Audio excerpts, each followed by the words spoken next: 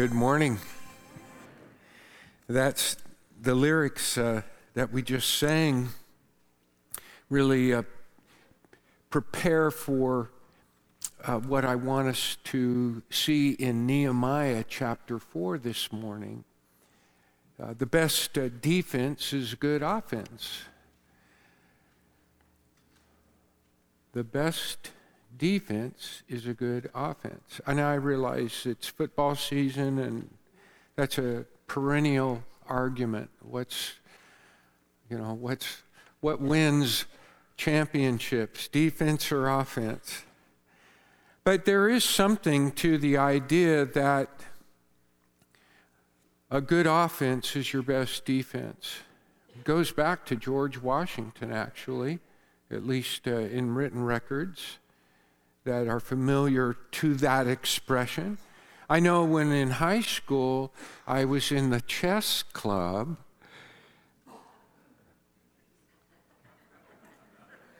Yes. It's the game of kings, you know. But I did discover that when I was persistent and pressing on offense, it put my opponent constantly on defense, and I was able to control the board. And that was an insight that wasn't taught. It was an insight that I discovered. When I was a soccer coach, I always had a motto: let your feet do the talking. Because sometimes kids can get caught up in all the prideful side of things, and I just really wanted them to focus on using their feet, talking with their performance. My pastor taught me something that has stuck with me and has shaped my life on a regular basis, and that is act, don't react. Act, don't react. And in life, if I were to kind of cobble all of that together, I would say I've learned to do the godly thing and leave the results to God. And doing the godly thing, doing the loving thing, trying to do the right thing. And I know that's something that our heart is shaped in understanding almost intuitively as we walk with the Lord, as we grow in faith, as the heart of the Lord really influences and inspires our hearts, becomes a part, very deep, ingrained part of how we live our lives. I was reminded of this in Nehemiah, how the opponents try to defeat the people as they put their hand to the task, the problem that they face, which is rebuilding the walls of Jerusalem. Not the temple. The temple had been rebuilt, but the walls of the city were, they're called rubble, in debris. A lot of the stonework has been charred and burned, and the work is enormous, daunting. And so it is that the opponents who do not want the Jewish people, Israel, to thrive, do not want the walls to be rebuilt, they threaten them in three distinct ways in chapter 4. And the first threat that we read about comes in the opening verses 1 through 6. The opponents ridicule them to sow self-doubt and breed fear. And Nehemiah in verses 4, 5, and 6 responds with prayer. And they go to work. Verse 6 says, they wanted to work. They went to work. They put their hand, so to speak, to the plow. The second threat we find in verses 7 through 9. And the opponents conspire to harass and threaten to harm them. And then we see the response in those verses as well, especially in verse 9. The people, Nehemiah and the people, they prayed and they kept working.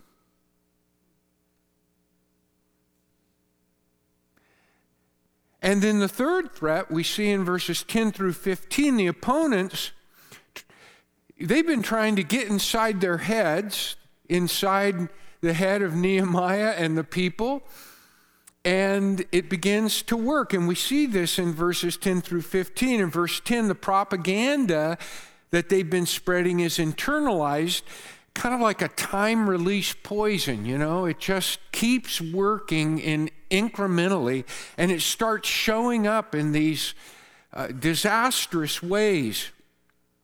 And in verses 11 and 12, we're told of a surprise attack that was plotted back in verse 8, but now it's leaked out, and it is causing the people to panic. And so we're told in verse 13, 12 and 13 in there, that 10 times the people come to Nehemiah, come to where the work is being done and say, give it up. It's never going to work.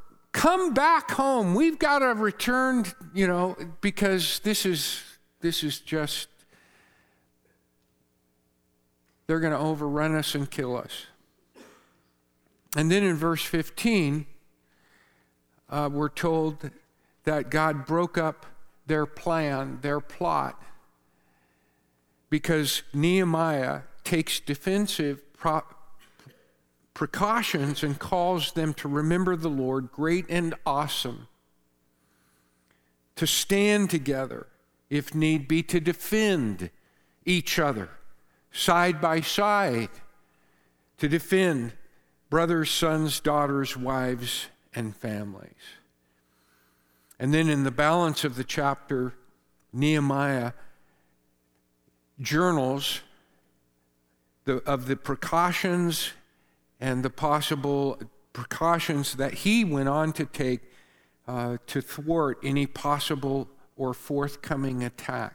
So with that in mind, let me read through 4:1 through 15. And maybe you can follow what's happening a little more clearly. Now, when Sanballat heard that they were building the wall, he was angry and greatly enraged, and he jeered at the Jews.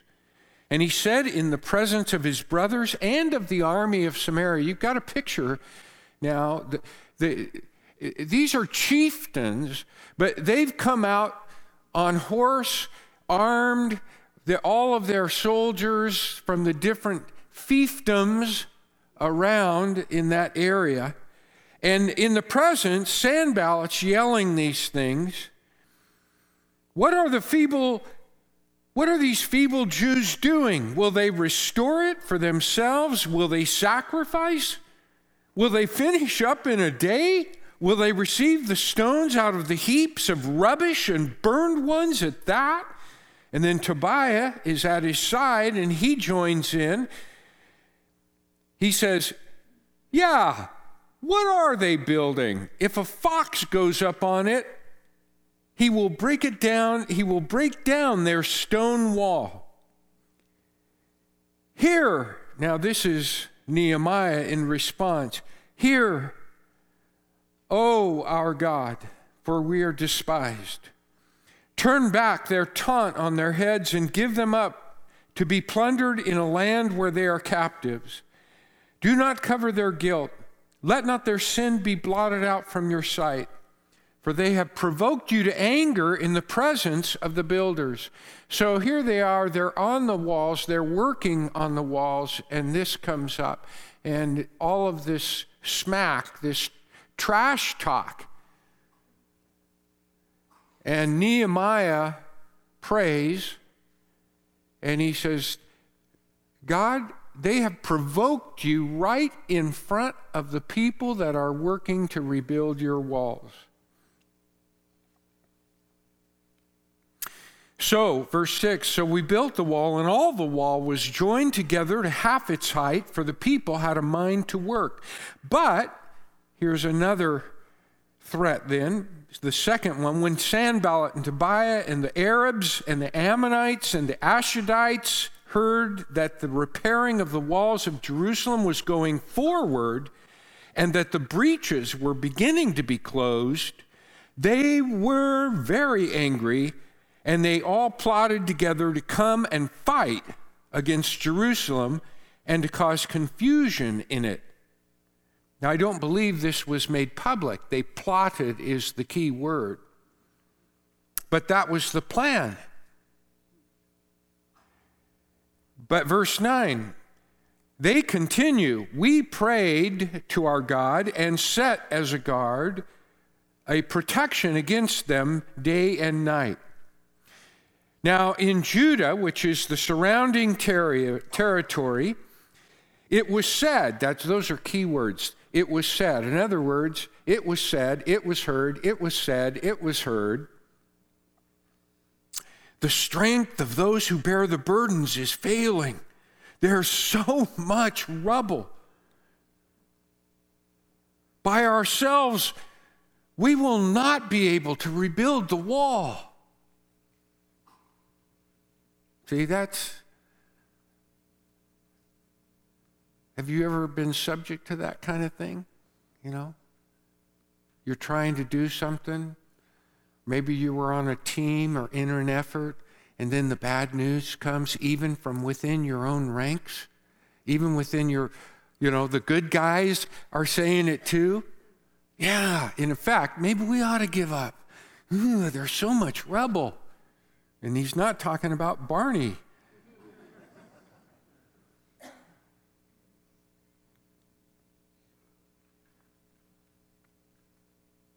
Verse 11, and our enemies said, they will not know or see till we come among them and kill them and stop the work.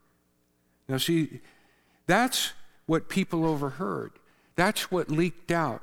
The plan was, they will not know or see till we come among them and kill them and stop the work. They're planning a surprise attack. But as it says here, so in the lowest parts of the space, verse 13, verse 12. At that time, the Jews who lived near them came from all directions. See, they overheard that. From the Jews who lived near the enemies. They overheard that.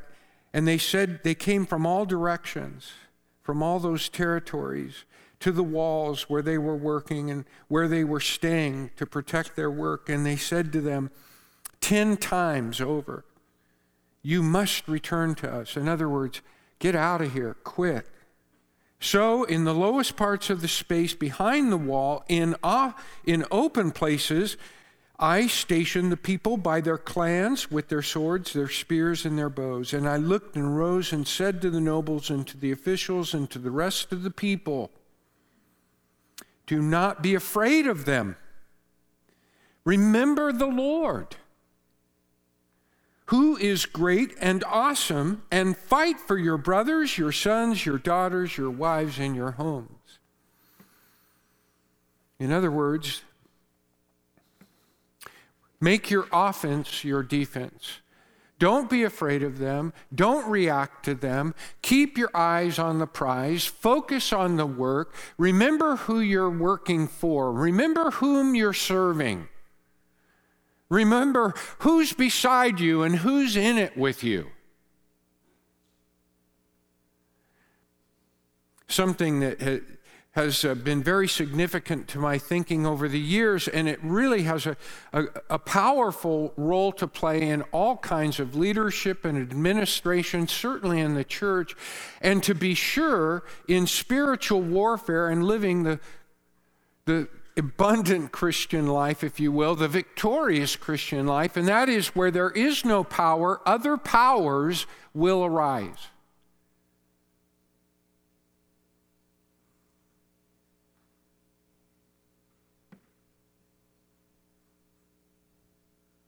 And when there is a loss of focus in our own lives, and when God is not Lord of our lives, He is He is the Lord of absolute sovereignty and control. But the interesting thing is that, and this is the thing of faith that runs as a thread throughout the Bible, is that even though he is the Lord of absolute control, individual control over you and individual control over me must be invited. I must submit to him. I must give him that lordship in my life. I must trust in him. All of those are ways of saying, I am going to recognize your lordship in my life, in my heart right now, in my fears, in my troubles, in my perspective. Nehemiah is doing that constantly with the people as they are threatened. And the greatest threat ultimately to them is the internal disposition of their lives, the internal disposition of their attitude, of their heart, of their outlook, of their thinking. I read, I wasn't looking for this, but I'm on BookBub. And so every week I get a little email of digital Kindle type book opportunities at reduced prices. And one of the books is last week. The title, I can't tell you any more about it. I don't know if you should buy it, but I love the title. People can't drive you crazy if you don't give them the keys.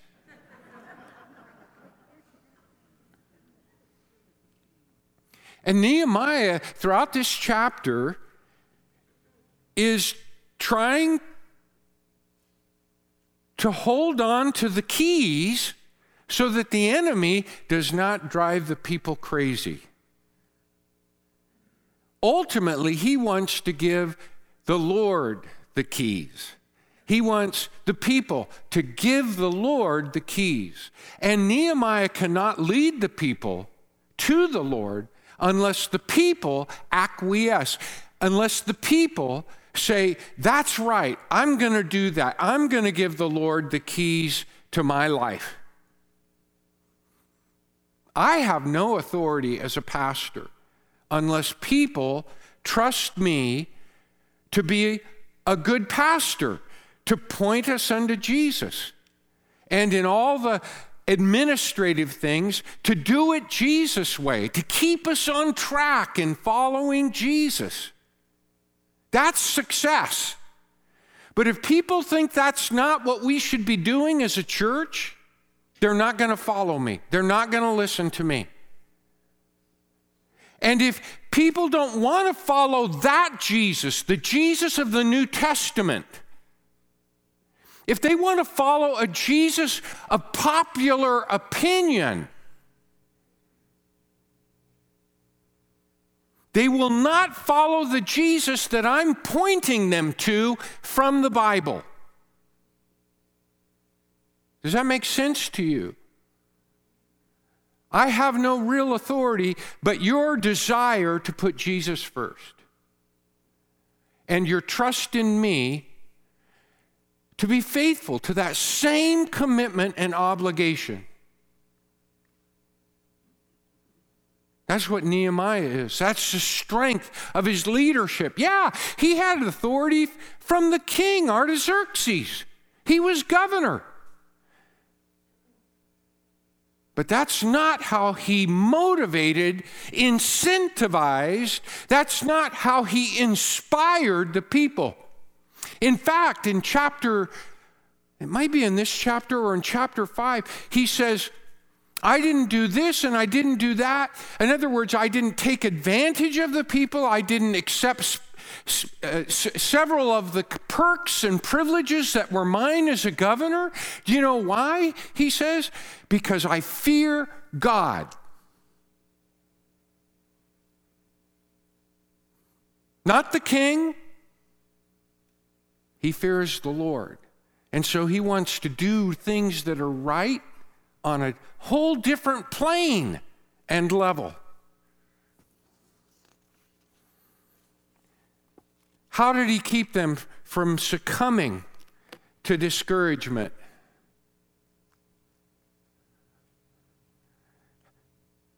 How did he keep them from succumbing to discouragement? There are 6 things I want to hit real quick. In this 4th chapter, failure, falsehood, fatigue, frustration, fear, and focus. Failure. All that rubble was a reflection of a failed past, the defeat of the Israelites. And you'll notice the enemy, everybody keeps bringing up the rubble, the debris. We can be defeated. We can become discouraged. We can lose sense of who we are in Christ, our identity, the power we have to be influential in our personal, individual, corporate, public, all situations of life. If we are saddled with our failures in a way that we feel that we are impotent, that we are weak, that we can't make a difference, I've failed before, I'll fail again. How many times does that set the course of our life? Failure. And that's something that is combated by Nehemiah by constantly keeping them on the offensive. Keep your eyes on the Lord. Trust Him. Pray and work. Pray and work. Pray and work. But remember, in 2 Corinthians 5:17, and they didn't have, Jesus at that point in time. But it is important to remember these words in Christ. We're new creations. The old has passed away. Behold, all things are new. That's something that we have to remember, that each day is new in a foundational and theologically true way. My past sins, my failings, nothing can inhibit me from moving forward in the strength of the Lord into new and great things that He has planned in ways He wants to use you and me. The only one that can prevent me is me and you. Not believing the Lord, not accepting His forgiveness, not claiming His grace, not recognizing the presence of His Spirit, clinging to the past.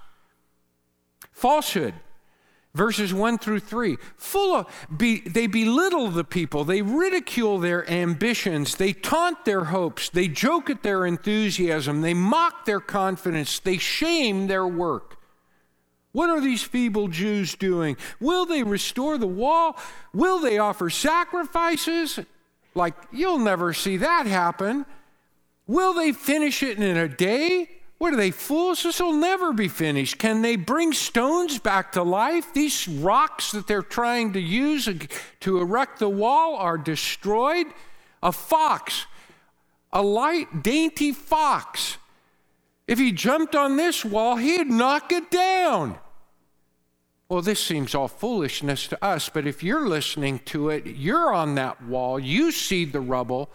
How often does this happen in our own lives?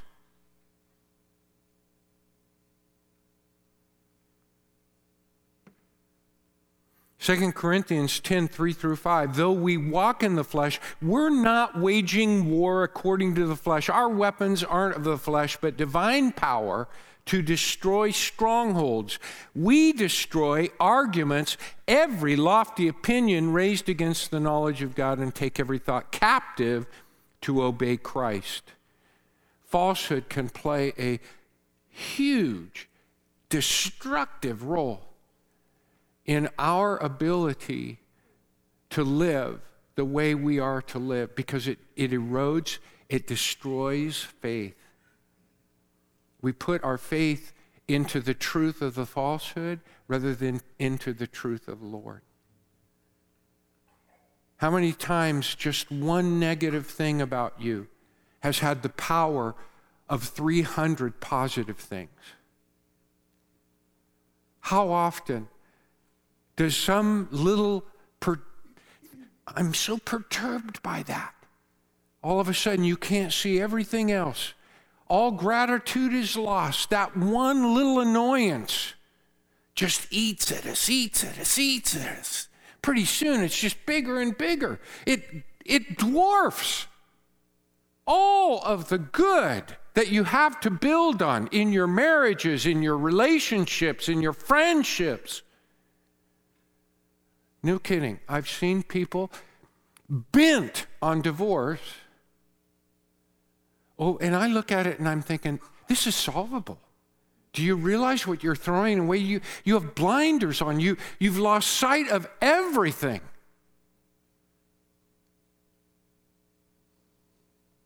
There's no sense of the power of God.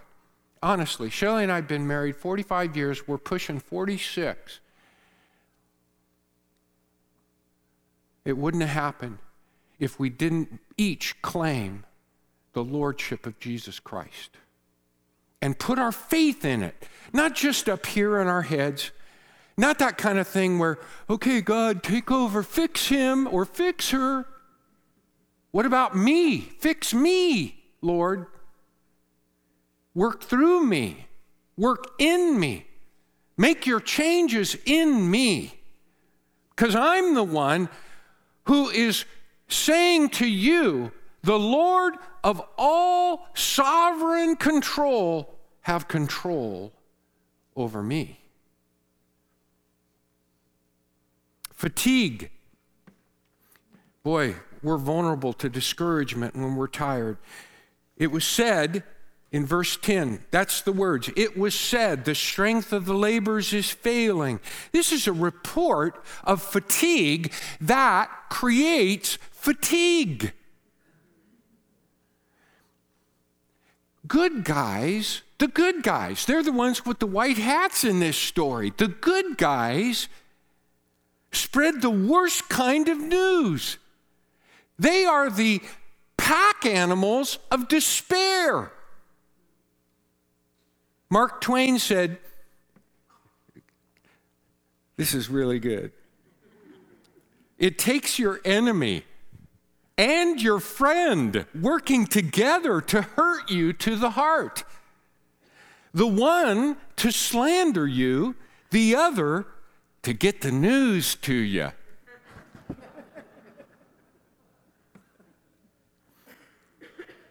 A fourth thing that can lead to discouragement, frustration. There's so much rubble. The job's too big for us. These thoughts, it's too much, too big. We can't do it. It's impossible. These thoughts were sown back in verse 2 and 3. In the taunts and mocking of the enemy. How close are you to the enemy?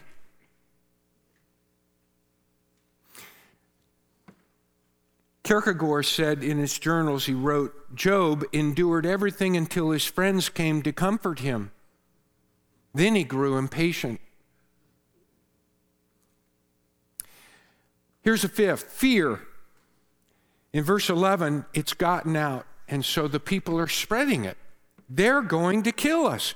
We won't even see it coming.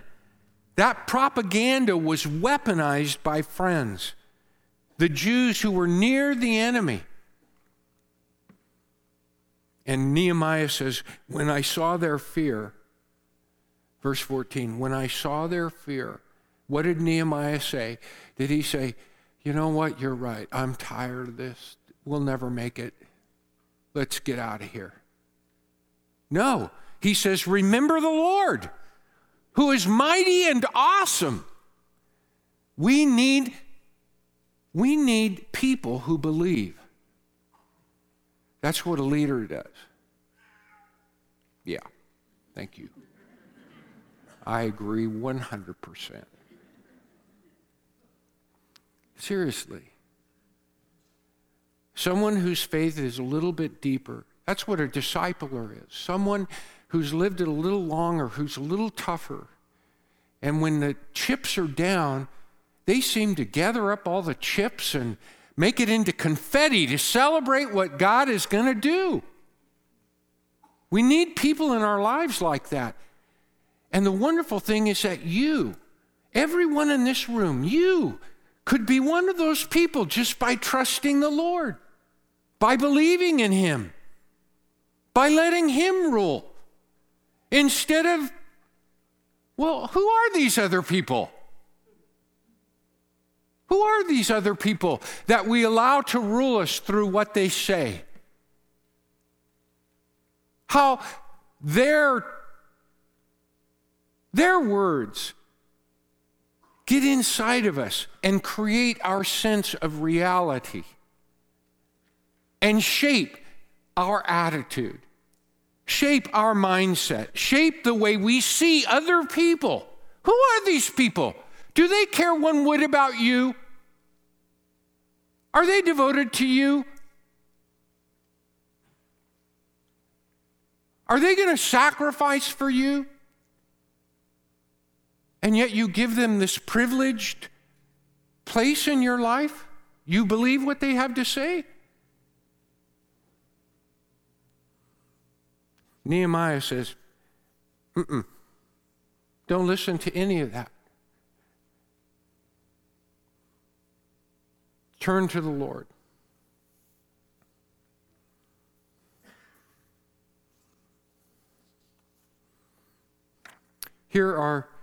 And finally, focus. That's kind of what I was talking about just a moment ago. Don't listen to the wrong people. Too often the people are listening to the enemy, and sometimes we're just too close to the enemy. With friends like these, who needs enemies? 6 ways of overcoming discouragement. Focus on the Lord instead of the enemy. Especially see that in verses 4 and 5. Focus on your offense. That is your best defense. Walk in the Lord, trust in the Lord, believe the Lord. Put that into practice. That will be your defense. 3, remember the significance of the task. Don't lose sight of what we're all about, what we're really doing. It's life-changing. It's changed my life. It's changed your life. It's that which is going to go forward when death closes the door on everything. Notice in verse 18 and 20, he says, when he was making preparations, he says, look, when you hear the trumpet blast, you go to this place or you go to that place. Wherever you hear the trumpet, that's where you go. And then Nehemiah says, I kept the trumpet player right next to me. Because he didn't want the trumpet being blown for any little thing. In other words, Nehemiah would decide what was really threatening to the people and that should interrupt the work, interrupt the offense. I like that. And then 4th, stay united with God's people, verses 19 through 23. Work and pray side by side. Work and pray side by side. Work and pray side by side. Work. Nobody wants to work. We're all about time off and vacation and things like that. But the work has to do here with living for the Lord. Yes, in the specifics of Nehemiah, it was building the wall. But when we say work and pray, work and pray, work and pray, walk with the Lord. That's our work. Trust in Him. Live for Him. Will you stand with me? Your offense is your best defense. A godly offense, a godly defense in all. I'm going to pray. I want to remind you, when we say amen, I'm going to be up front here along with pastoral staff and elders, deacons, or spouses.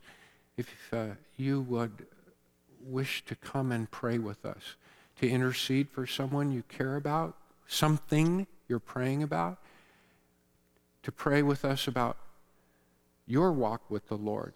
maybe to rededicate your life to Him, to trust Him in ways that you have forgotten or abandoned. If you do not know Jesus Christ, you want to know more, and you'd like to start by making that known to us, we invite you to come up here and talk with us. Pray with us. Let me pray for us. Heavenly Father, thank you for your word. Thank you for Nehemiah's. Help us to be a Nehemiah in our own situation, building our own lives and walls with you, your temple at the center of our lives. Father, we pray that you will go out with us as we seek to live and serve and follow you. In Jesus' name we pray. And all of God's people said, God bless you.